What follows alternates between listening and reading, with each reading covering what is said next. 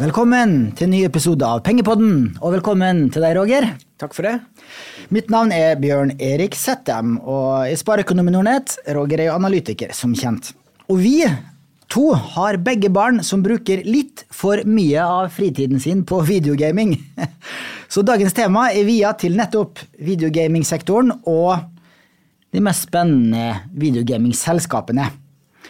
Og denne sektoren hadde jo en solid opptur i 2020, mye på grunn av korona og at alle måtte sitte hjemme fra jobb og skole, og da ble det mye tid til dataspilling. Men nedturen har vært relativt brutal.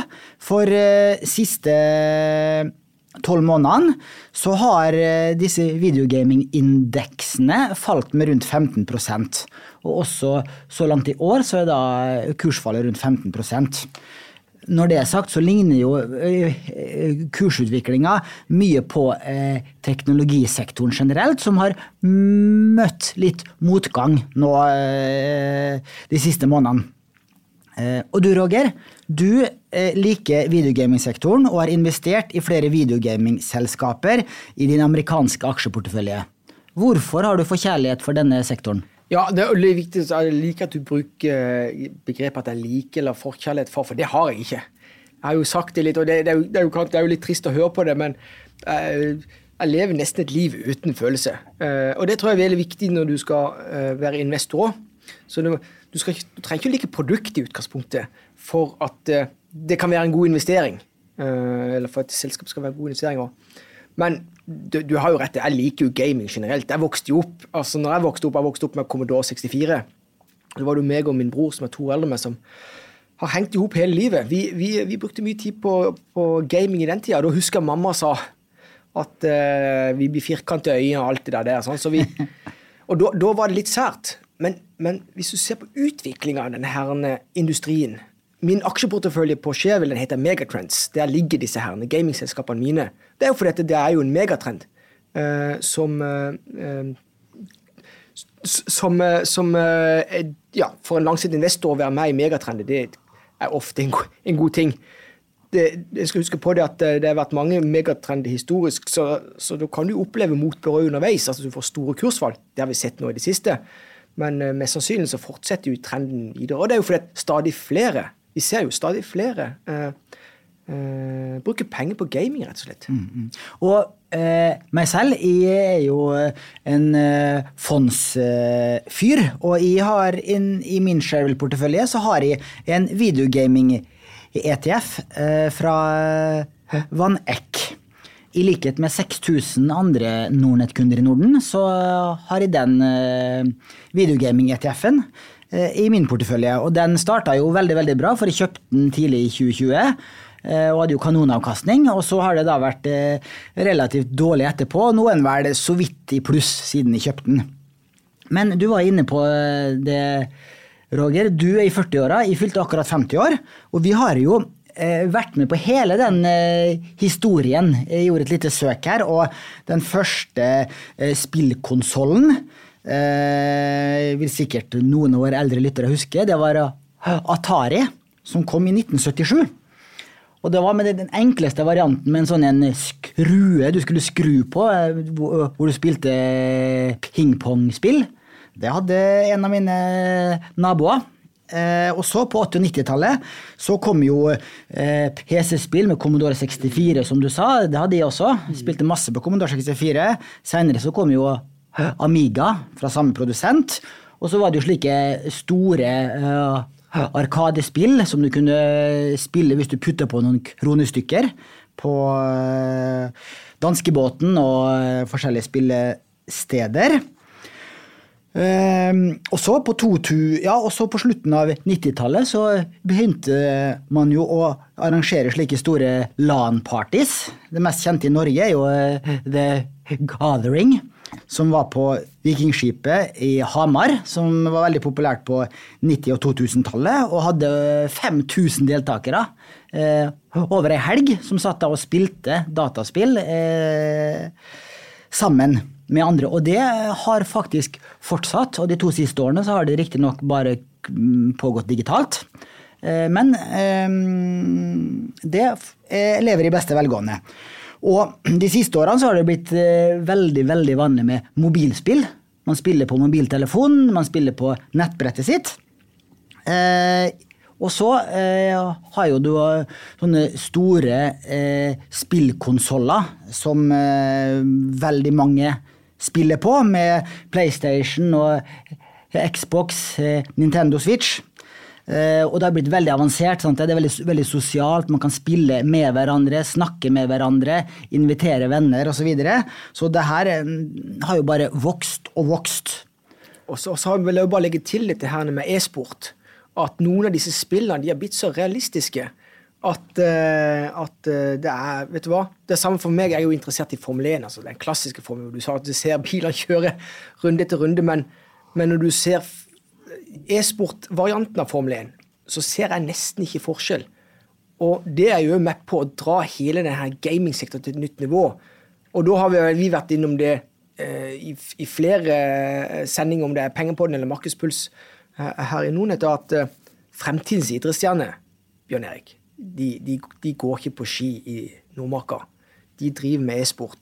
Når jeg snakker om fremtiden, nå snakker jeg om 20-30 år frem i tid, det er i alle fall retninger, sånn som jeg ser det, fra et analytisk ståsted. Ja, du har dessverre rett, fryktig, for at mine barn da på 11 og 8, de to eldste, når jeg spør de hva de vil bli når de blir store, de skal bli YouTube-stjerner og videogamere. Det er det som er den store drømmen til de som vokser opp i dag også. Ja.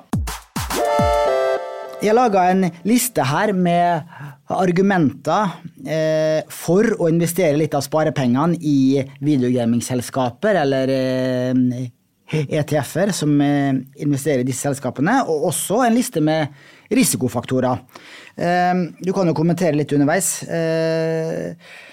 Et argument for at det kan være smart å allokere litt av pengene til videogaming-bransjen er jo at det er en høy vekst og lønnsom vekst. De store selskapene har jo veldig gode resultatmarginer.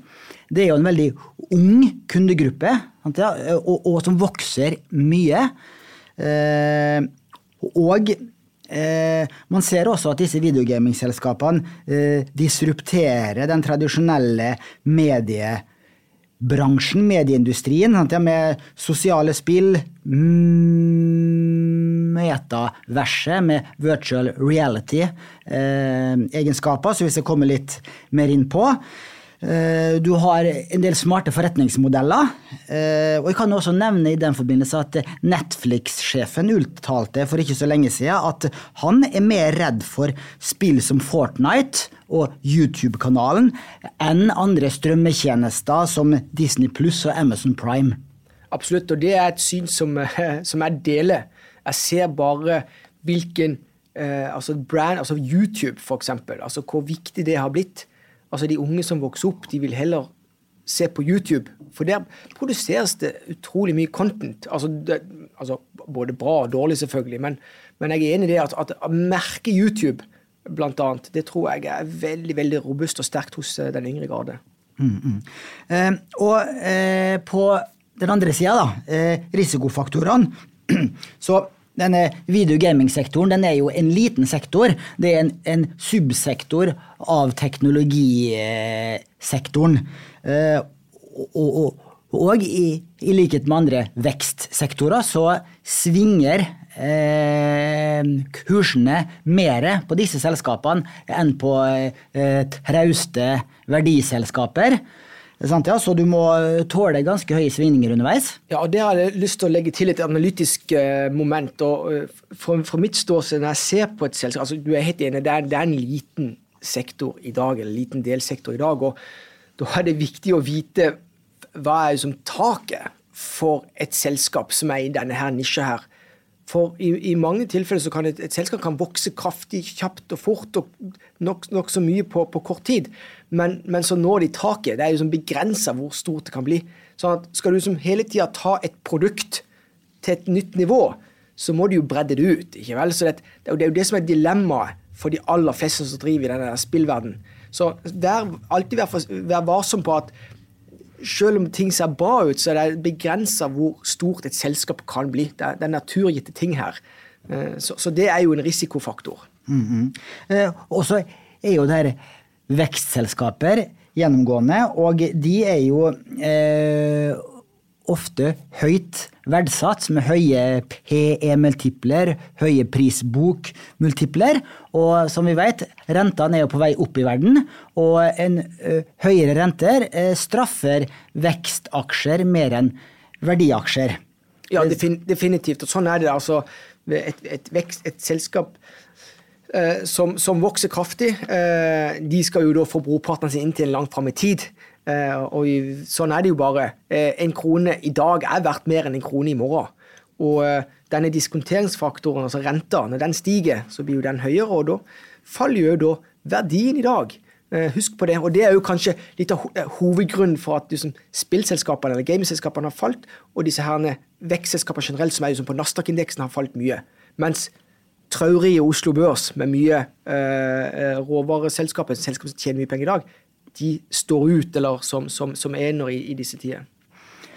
Det gjør det. Og så en annen grunn til at denne videogaming-sektoren har hatt motvind det siste året, det jo kinesiske myndigheters sin reguleringsiver, som da eksempelvis har gått hardt utover en av verdens største spillinvesterere,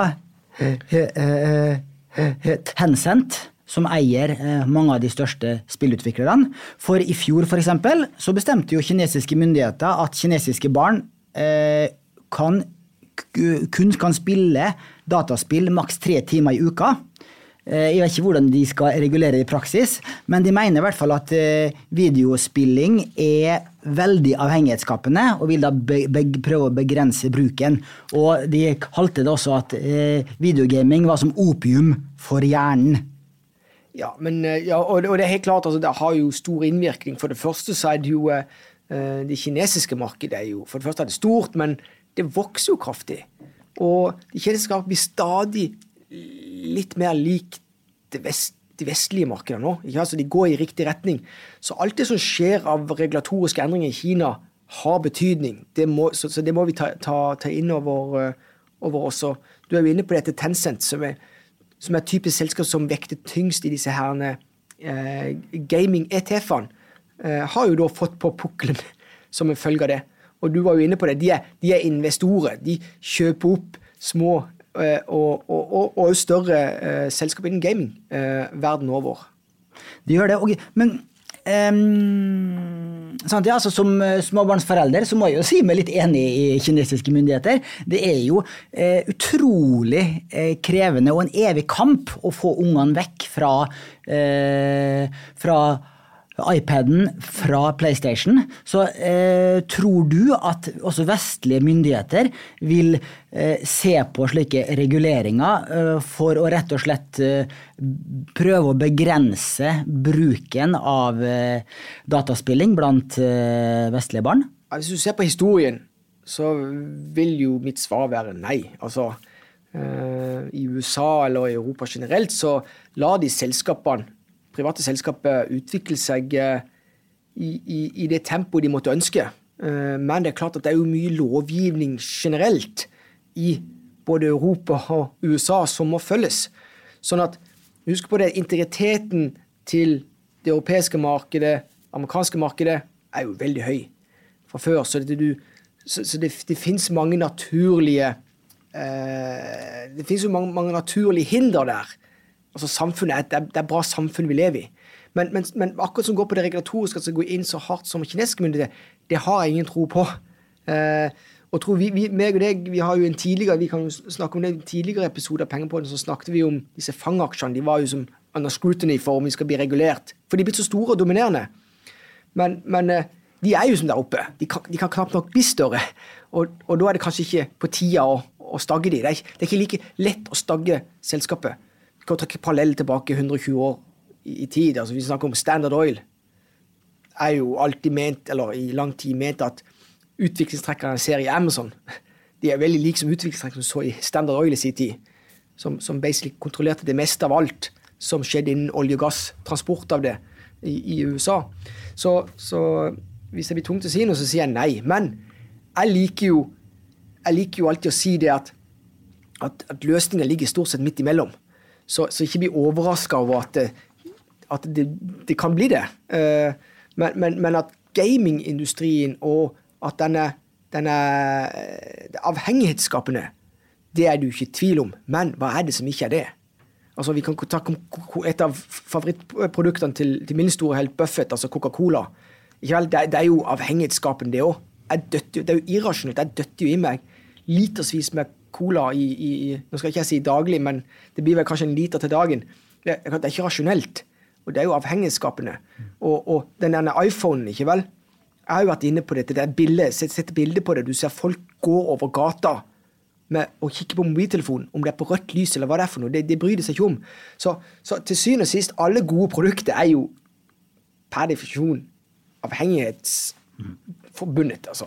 Så, men jeg enig, altså, når du kommer når barn altså i ung alder blir eksponert for ting så skal han jo være litt varsom, men det Bjørn Erik, altså, meg og deg, altså, som foreldre så det jo hovedansvar ligger jo på oss, så det jo vi som basically feiler da, men jeg ikke noe bedre enn de beskrivelsene som du skisserer, for det samme på hjemmebane hos oss. Nei, det var i hvert fall de risikofaktorene jeg kunne finne på ved å gjøre noen søk. Og så synes vi skal bruke litt tid på å snakke om forretningsmodellene til disse videogamingselskapene.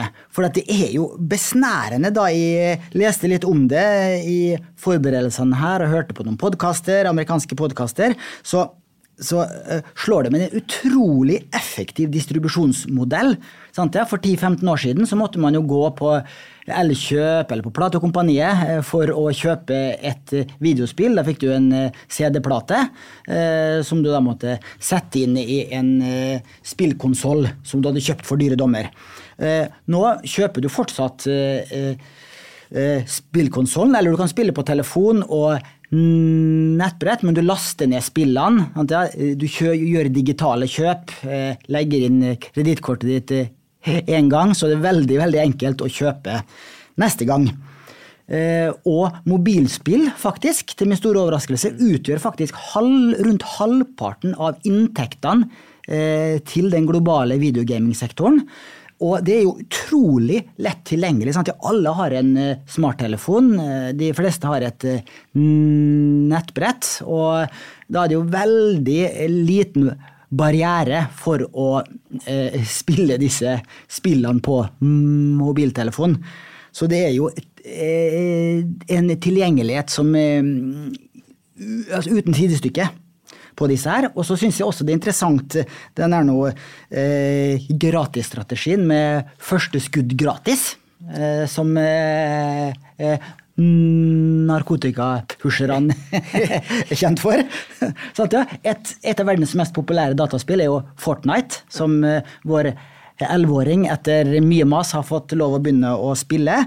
Det jo gratis å laste ned på PlayStation, men skal love deg å bruke penger på likevel, fordi at skal du kjøpe nye skins, en nye dans, hvis du kan kjøpe en spesiell Fortnite dans som din avatar skal danse, så må du betale for den dansen, sant? Og skal du kjøpe våpen og så videre, så det koster penger likevel, men selve spillet gratis.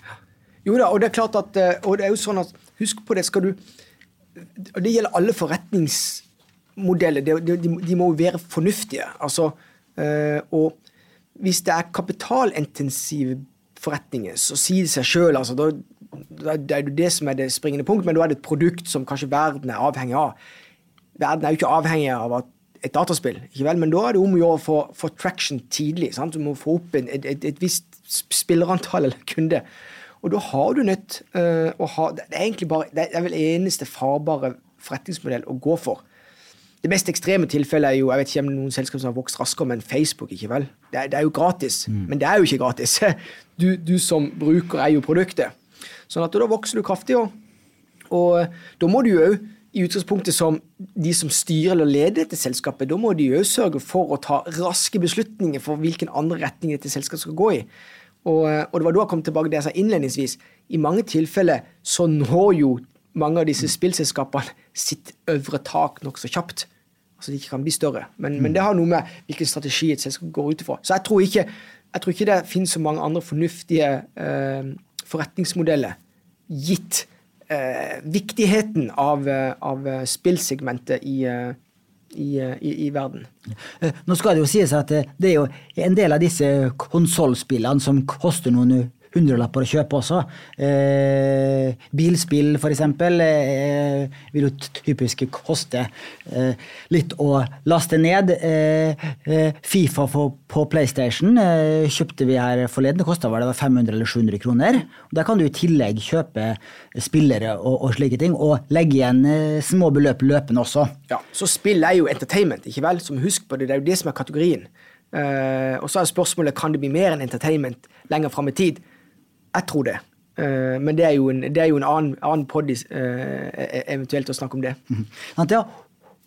Også denne sosiale settingen har jo blitt utrolig viktig nå. Det at man kan spille sammen med venner, invitere venner, snakke med venner mens man spiller. Sant? Ja, på PlayStation så kan du jo koble til headset. Det kan du vel på alle spillkonsolene i dag, og snakke om det. Jeg tar han, og så går du bak huset, og så står du i snikangrep og så videre, og de spiller flere sammen, og nå i påskeferien var det ikke noe problem å være på hytta på fjellet, fordi at når det var ferdig i slalombakken, så kunne man jo game med kompisene som satt helt andre steder i landet. Og da spørsmålet som falt meg inn her, og det jo ikke i vårt manus, Bønnek, det at været, å melde været, det jo veldig populært, i alle fall for vår, vi følger med på hva som morgendags vær blir, men de barna våre, de gjør jo ikke det, hvis de lever i denne her verden. Ja, sant. Ja. Det ikke så viktig lenger. Og så har du et nytt ord som har kommet inn i vokabularet det siste året, kanskje. Metaverset. Og det var jo Facebook som gjorde det kjent for veldig mange, da de bytta navn på selskapet fra Facebook til Meta, altså for morselskapet. Så hvis du skal kjøpe Facebook-aksjen nå, så heter den Meta på Nordnet-plattformen. Og jeg prøvde å finne en enkel forklaring på hva metaverset betyr. I hvert fall en forklaring jeg likte, det var at det neste generasjons internett, med mye bruk av virtual reality og hardware som slike VR-briller du kan ta på deg, slik at det ser ut som at du i en annen verden. Du kan få egne handsker og håndtak, slik at du kan slåss mot noen for eksempel, og du føles nesten som å være i en ekte slåsskamp. Og det ikke bare innen video gaming man snakker om metaverset. Det kan være å ha digitale møter på jobben, der det føles at du sitter i samme rommet, og så videre. Og det kan jo være en ordentlig øyeåpner for disse videogaming-selskapene. Altså, hvis jeg kan ta på meg en drakt, og så kan jeg være ute og surfe på sjøen, eller være på karneval i Brasil, så skal jeg jaggu begynne å spille mer dataspill. Ja, men du har jo vært på karneval i Brasil. Ja, akkurat det. Jeg vil gjerne tilbake. Nei, men vi får ikke lov av kona. Nei, la det være sagt. Hvis vi var jo inne på det i foregående tema, det var jo det at forretningsmodellen, altså sånn som Facebook kan jo ikke bli større med det de har i dag. Og det har jo de vært klar over lenge, så de har jo investert tungt i denne her VR-verden, altså. Så dette ikke noe de bare har funnet på i fjor, at ok, nå skal vi bytte navn, og dette har de holdt på lenge med. Så skal jo som Facebook bli større enn det de i dag, så har de nødt til å skape noe nytt. Og da det jo klart at hvis du kan lede an i å utvikle dette her, det meta-universet, som kanskje alle typer spillselskaper skal inn i, og mange typer bedrifter skal inn i, og for at det skal både være vinn-vinn-relasjon, det betyr at konsumenten skal oppleve å få noe nytt, og så skal det jo være økt inntjening og økt sirkulering av kapital. Så Facebook leder jo an, ikke tvil om det, men det jo i tidlig fase, og så her det mange av de store som investerer tungt ikke vel? Om både Apple, om det Microsoft, ikke vel? Her det er mye å tjene for den som lykkes. Det blir jo nesten som å skape en verden nummer 2. Altså, du dobler plutselig hva skal jeg si, omfanget av verdensøkonomien. Ja. Du gjør ikke det over natta, men det er i den retningen du kan gå i. Og så det klart at når du snakket om regulering i gamingsektoren, i metauniverset, helt oppriktig, hvis det Facebook som leder an, så ikke tvil om at det kommer til å bli regulert opp og ned i mente. Så der vil det bli strenge reguleringer, rett og slett. Så derfor får vi se om jeg får rett på akkurat den biten. Men ikke på jeg tror ikke på den gaming-delen som jeg er kjent med i dag.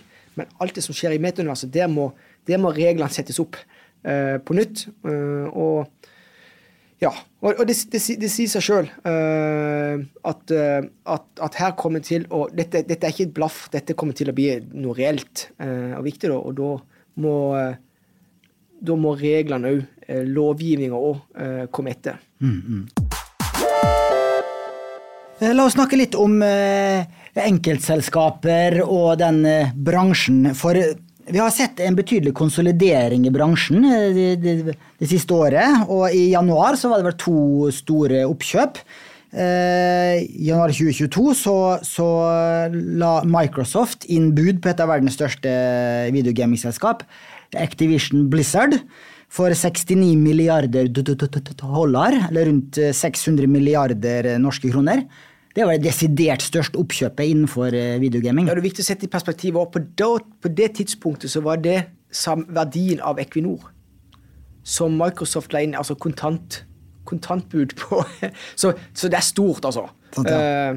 Ja, og for de som inne i spillverden, så Activision Blizzard har spill som Diablo, World of Warcraft, Call of Duty og Starcraft, for eksempel. Og Warcraft. Ja. Noen av verdens største spill. Og så, omtrent samtidig, så kjøpte Take-Two Interactive, i hvert fall la en bud på Zynga for 12,7 milliarder dollar. Og det jo et spillselskap som utgir blant annet Farmville, Harry Potter, CSR Racing, Game of Thrones. Men Microsofts inntog, altså kjøp, det overrasker jo mange. Jeg har lyst til å skryte litt av meg selv der, for i den amerikanske porteføljen, megatrendporteføljen, som liksom sementert med spillere innenfor gaming. Altså det Nvidia, det AMD, det Activision Blizzard, og det Take-Two. Og Microsoft jo min sånn. Så jeg har jo sagt at Microsoft jo ikke med i disse gaming-ETF-ene. De kom til å bli giganter på gaming langt frem i tid. Grunnen til at jeg kunne si det jo det, for jeg har jo følt Microsofts utvikling i mange, mange år. Og jeg har bare sett, sånn på marginalen, har sett hvilken endring det Microsoft tar seg. Det ene at de har befestet sin posisjon som en klar nummer 2 på cloud computing, sammen med Amazon. Next step jo da innenfor gaming lenger frem i tid. Det sier seg også at Microsoft kan heller ikke vokse så veldig mye mer på det de allerede har. Så Microsoft, det overrasker ikke meg at de la inn bud på Activision Blizzard. Sant, ja. For en ganske viktig del av Microsofts inntjening jo fra Xbox, spillkonsolen, og salg av spill der. Ja, så den delen som på gaming, ja. Men altså, hvis du tar totalinntektene på Microsoft, og det var vel det jeg ba deg sjekke opp, hva liksom kriteriene for å bli innlemmet i en gaming-ETF, så det jo det at totalinntektene til Microsoft så store i forhold til den delen som kom ifra gaming-segmentet. Men jeg har lyst til å trekke litt lenger frem i tid. Altså, cloud computing helt essensielt.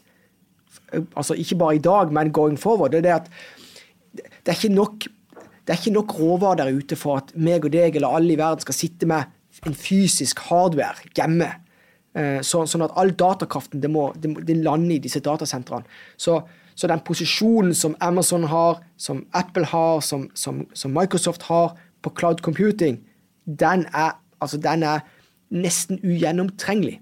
Så vi skal snakke om moat for selskapet. Det et begrep som jeg liker å snakke varmt om, og vi har jo nødt til å nevne det i hver sending. For det så essensielt for en som skal være langsiktig investor. Du må være langsiktig investor kun i selskap som har en betydelig moat, beskyttelsesevne. Så det sier seg selv at de som store på cloud computing i dag, de vanskelig å hanskes med og konkurrere ut. Og jeg glemte jo selvfølgelig viktig, Google eller Alphabet jo også dominerende i det spacet. Ja, for så langt så har jeg ikke sett Microsoft på lista til disse videogaming-ETF-ene, men hvis de får godkjent kjøp av Activision Blizzard, så de kanskje store nok innenfor videogaming at de kan komme inn. Ja, det jo veldig trist i så fall, for da vil jo en av de store i gaming-ETF-ene forsvinne ut hvis oppkjøpet går i havn. Sånn at der må jo kanskje ETF-en endre kriteriet, tror jeg da. Men i alle fall så har jeg lyst til å skryte på meg at jeg gamer gaming-ETF-et. Og jeg nevnte det for det jeg går lenge i forveien, Bjørn Erik, på kontoret. Sant det sant. Og Microsoft inngår ikke, og heller ikke selskap som Sony, som eier PlayStation, sant fordi at Sony driver med så mye annet, flatskjermer, telefoner og så videre, så de regnes heller ikke som et videogaming-selskap, og også sammen med Apple. Apple får jo en betydelig del av inntektene sine fra App Store, hvor man laster ned dataspill. Ja. Altså Apple jo basically, altså de har jo enorm, altså de jo en plattform for at alle skal jo alle kunne selge sine tjenester, om det Facebook eller hva det måtte være, så har de på godt og vondt et forhold til Apple. Og det ser vi jo at Apple har jo det jo verdens største selskap. De kniver jo det med Microsoft og men de kjører knallhardt på dette å være en trusted partner. Sånn at de har endret på en del av sine altså policies som når Apple har gjort det, så ser vi det i det påfølgende kvartal, så gjør det innhugg hos Facebook, hos andre.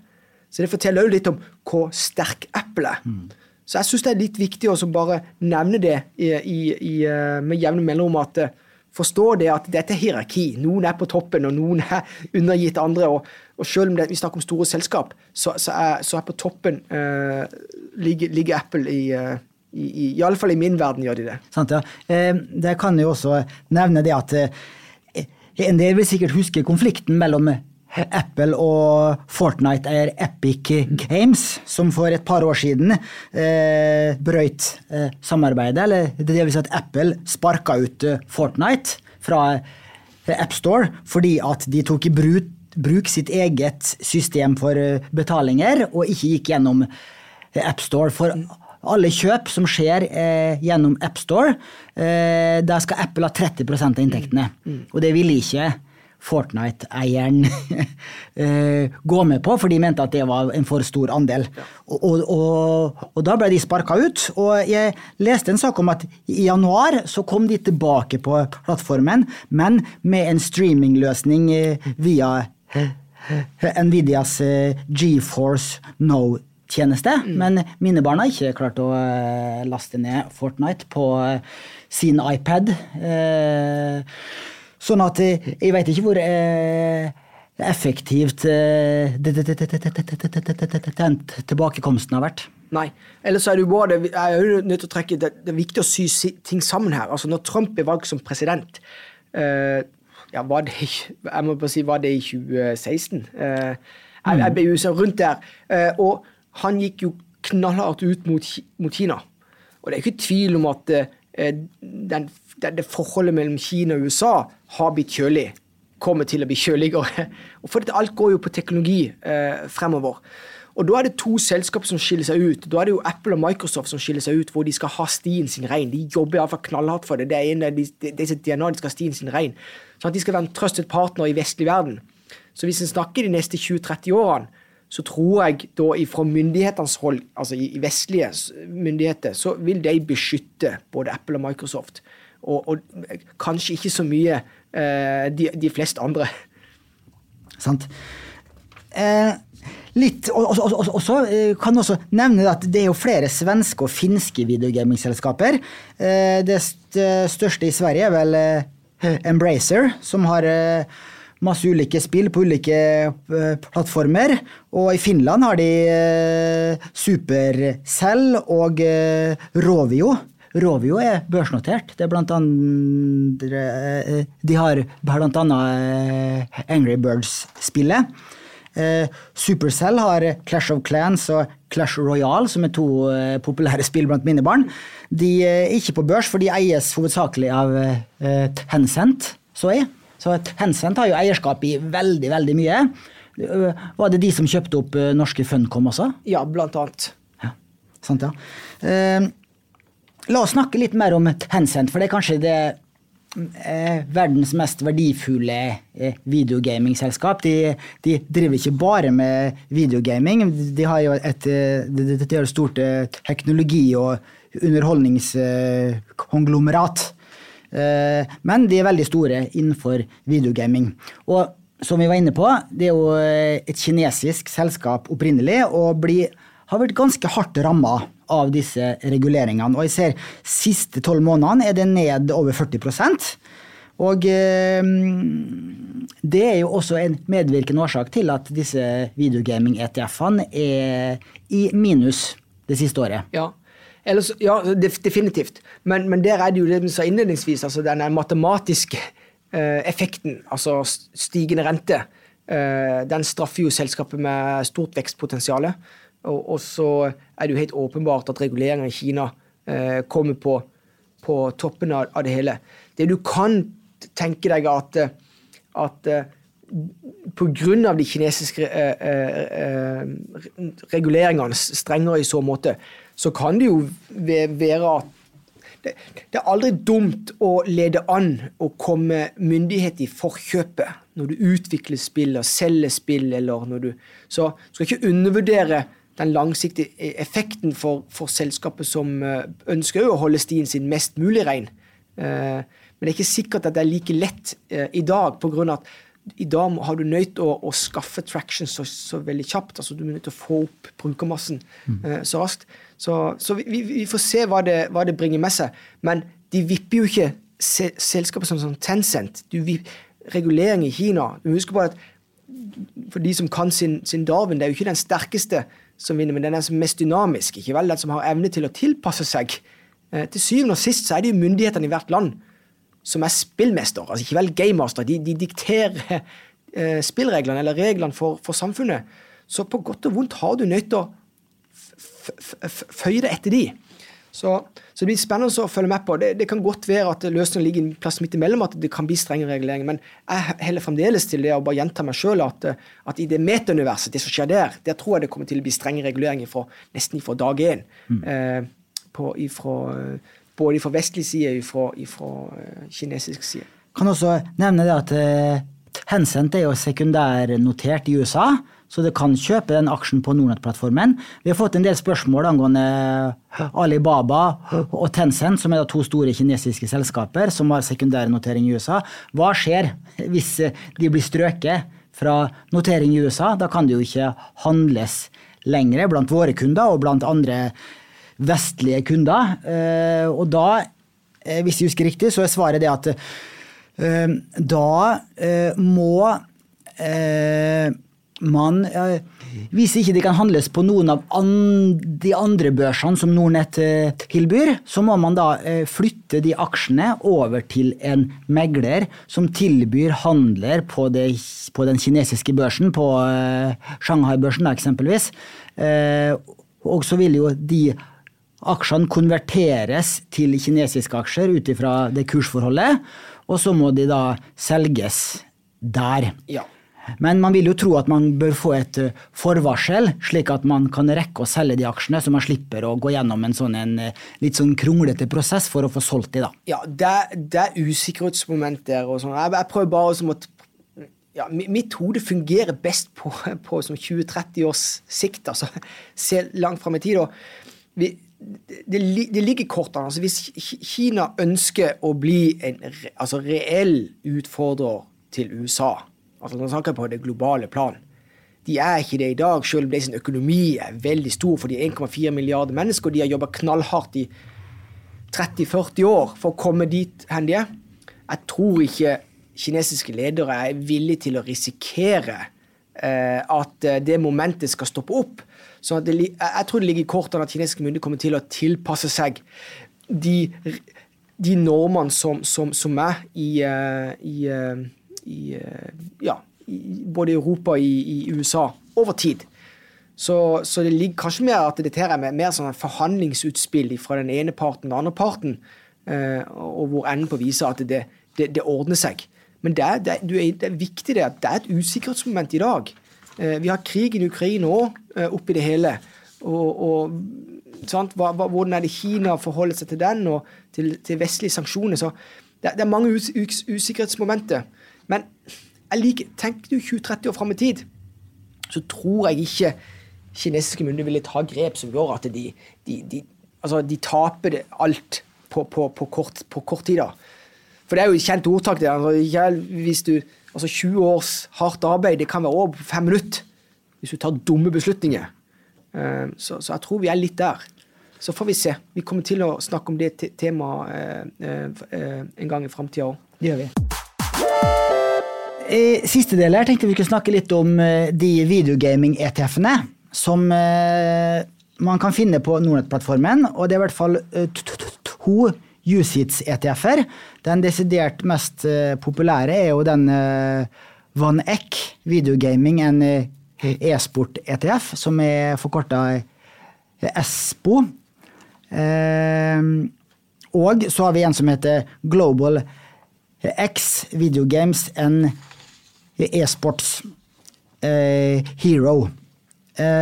Og de følger 2 forskjellige videogaming-indekser, sånn at selv om det ganske lite, altså relativt få selskaper innenfor denne videogaming-subsektoren, så det I hvert fall 2 indekser, siden de 2 følger hver sin indeks her. Så derfor så det også litt forskjell I porteføljen deres, og forskjell I kursutviklingen. Den VanEck sin ETF har gjort det litt bedre, eller har falt litt mindre enn den Global X. Når det sagt, siden oppstart av VanEck Videogaming ETF-en I juni 2019, altså knappe 3 år, så har den steget med 77%. Men det siste året så ned med 14%. Og det som fordelen med disse ETF-ene at det lave årlige forvaltningskostnader. Det på rundt 0,5% I årlig forvaltningsavgift.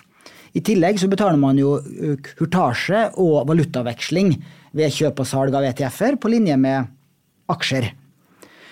Kan også nevne de største posisjonene. Den VanEck Videogaming ETF-en har største posisjon nettopp Tencent.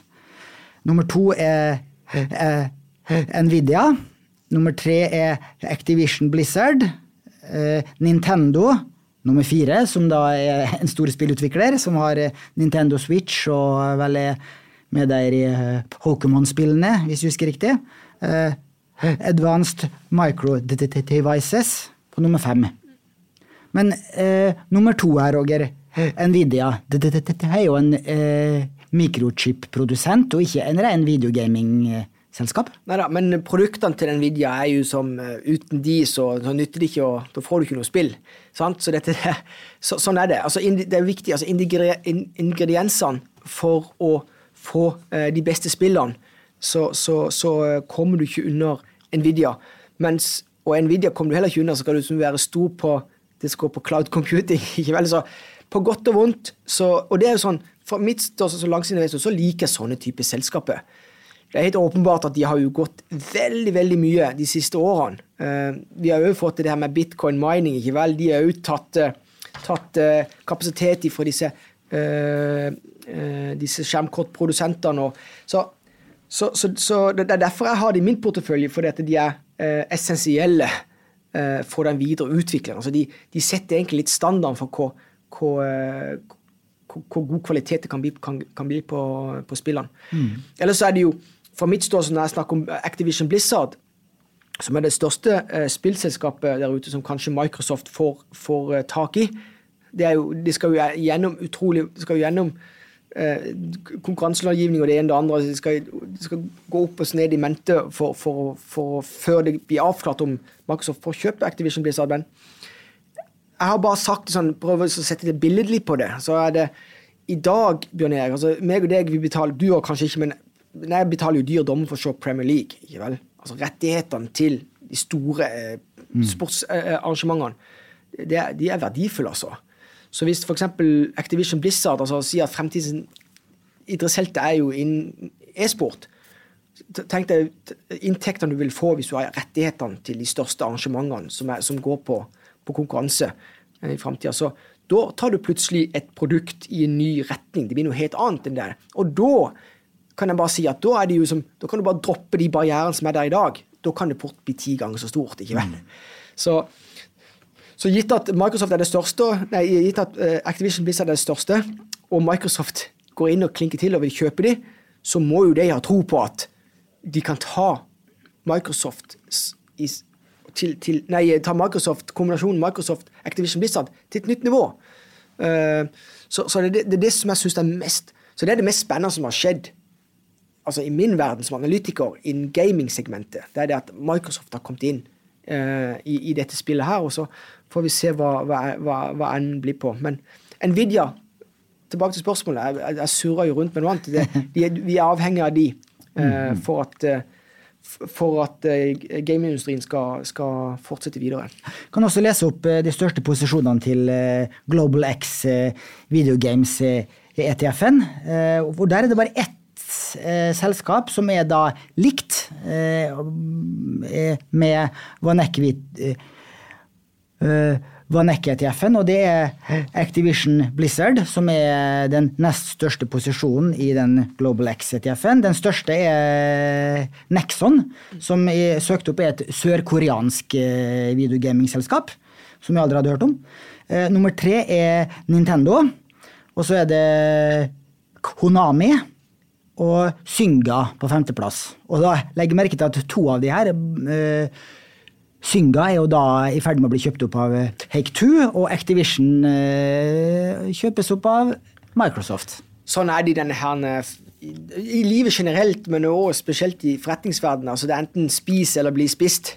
Det jo akkurat det samme, altså vi en konsolideringsfase for denne industrien. På samme måte som at vi har jo sagt at vi en konsolideringsfase i sjømatindustrien her hjemme. Så dette naturlige deler av det vi har børsnotert. Du liten og du har større konkurrenter, så kommer det stort sett et oppkjøp. Så den trenden den vel så vidt bare begynt, vil jeg tippe. Og jeg kan også nevne at nummer 6 på en liste her Electronic Arts, som jo da også en veldig, veldig stor videogaming-produsent, som blant annet har FIFA 2020 og 2021 og 2022 og så videre. Og det også et av, jeg forsøkte å finne en liste over de mest innbringende videogaming-spillene. Jeg fant ikke noen offisiell liste, men både FIFA ligger på en topplista, og Fortnite, Pokémon og Minecraft. Det min stor overraskelse, for at gutta mine har spilt Minecraft i flere år, men vi har aldri brukt en krone på å kjøpe ting fra Minecraft. Neida, så på hjemmebane spiller vi også Minecraft, mens ellers så skal det stort sett i Nintendo-produktet hos oss. Sant, ja. Vi også har Nintendo Switch, men det først når vi har fått PlayStation, de virkelig spiller. Okay. Og da det Fortnite for 11-åringen, og FIFA for de 2, og et bilspill som far liker best. Ja, og det litt av utfordringen, men det tilbake med oppkjøpet til Microsoft eventuelt av Activision.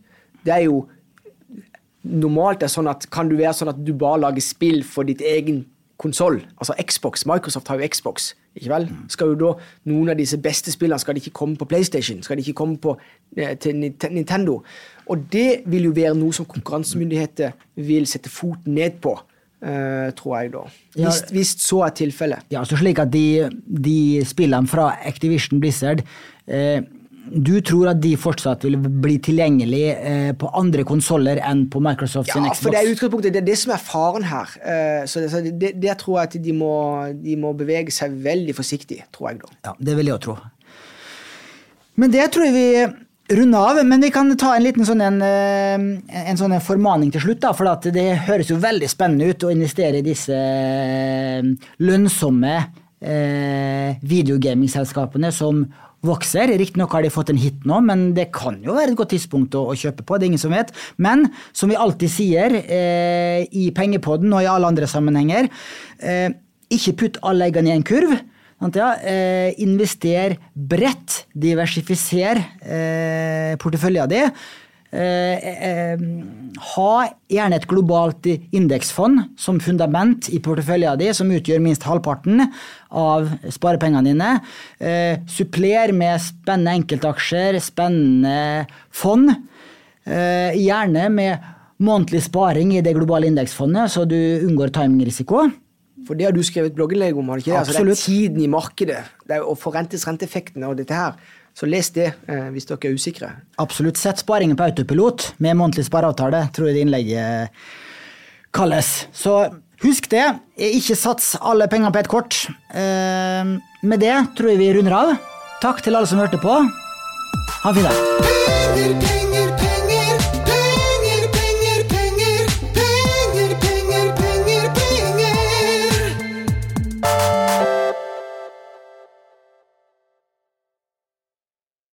Denne podcasten skal anses som markedsføringsmateriell, og innholdet må ikke oppfattes som en investeringsanbefaling.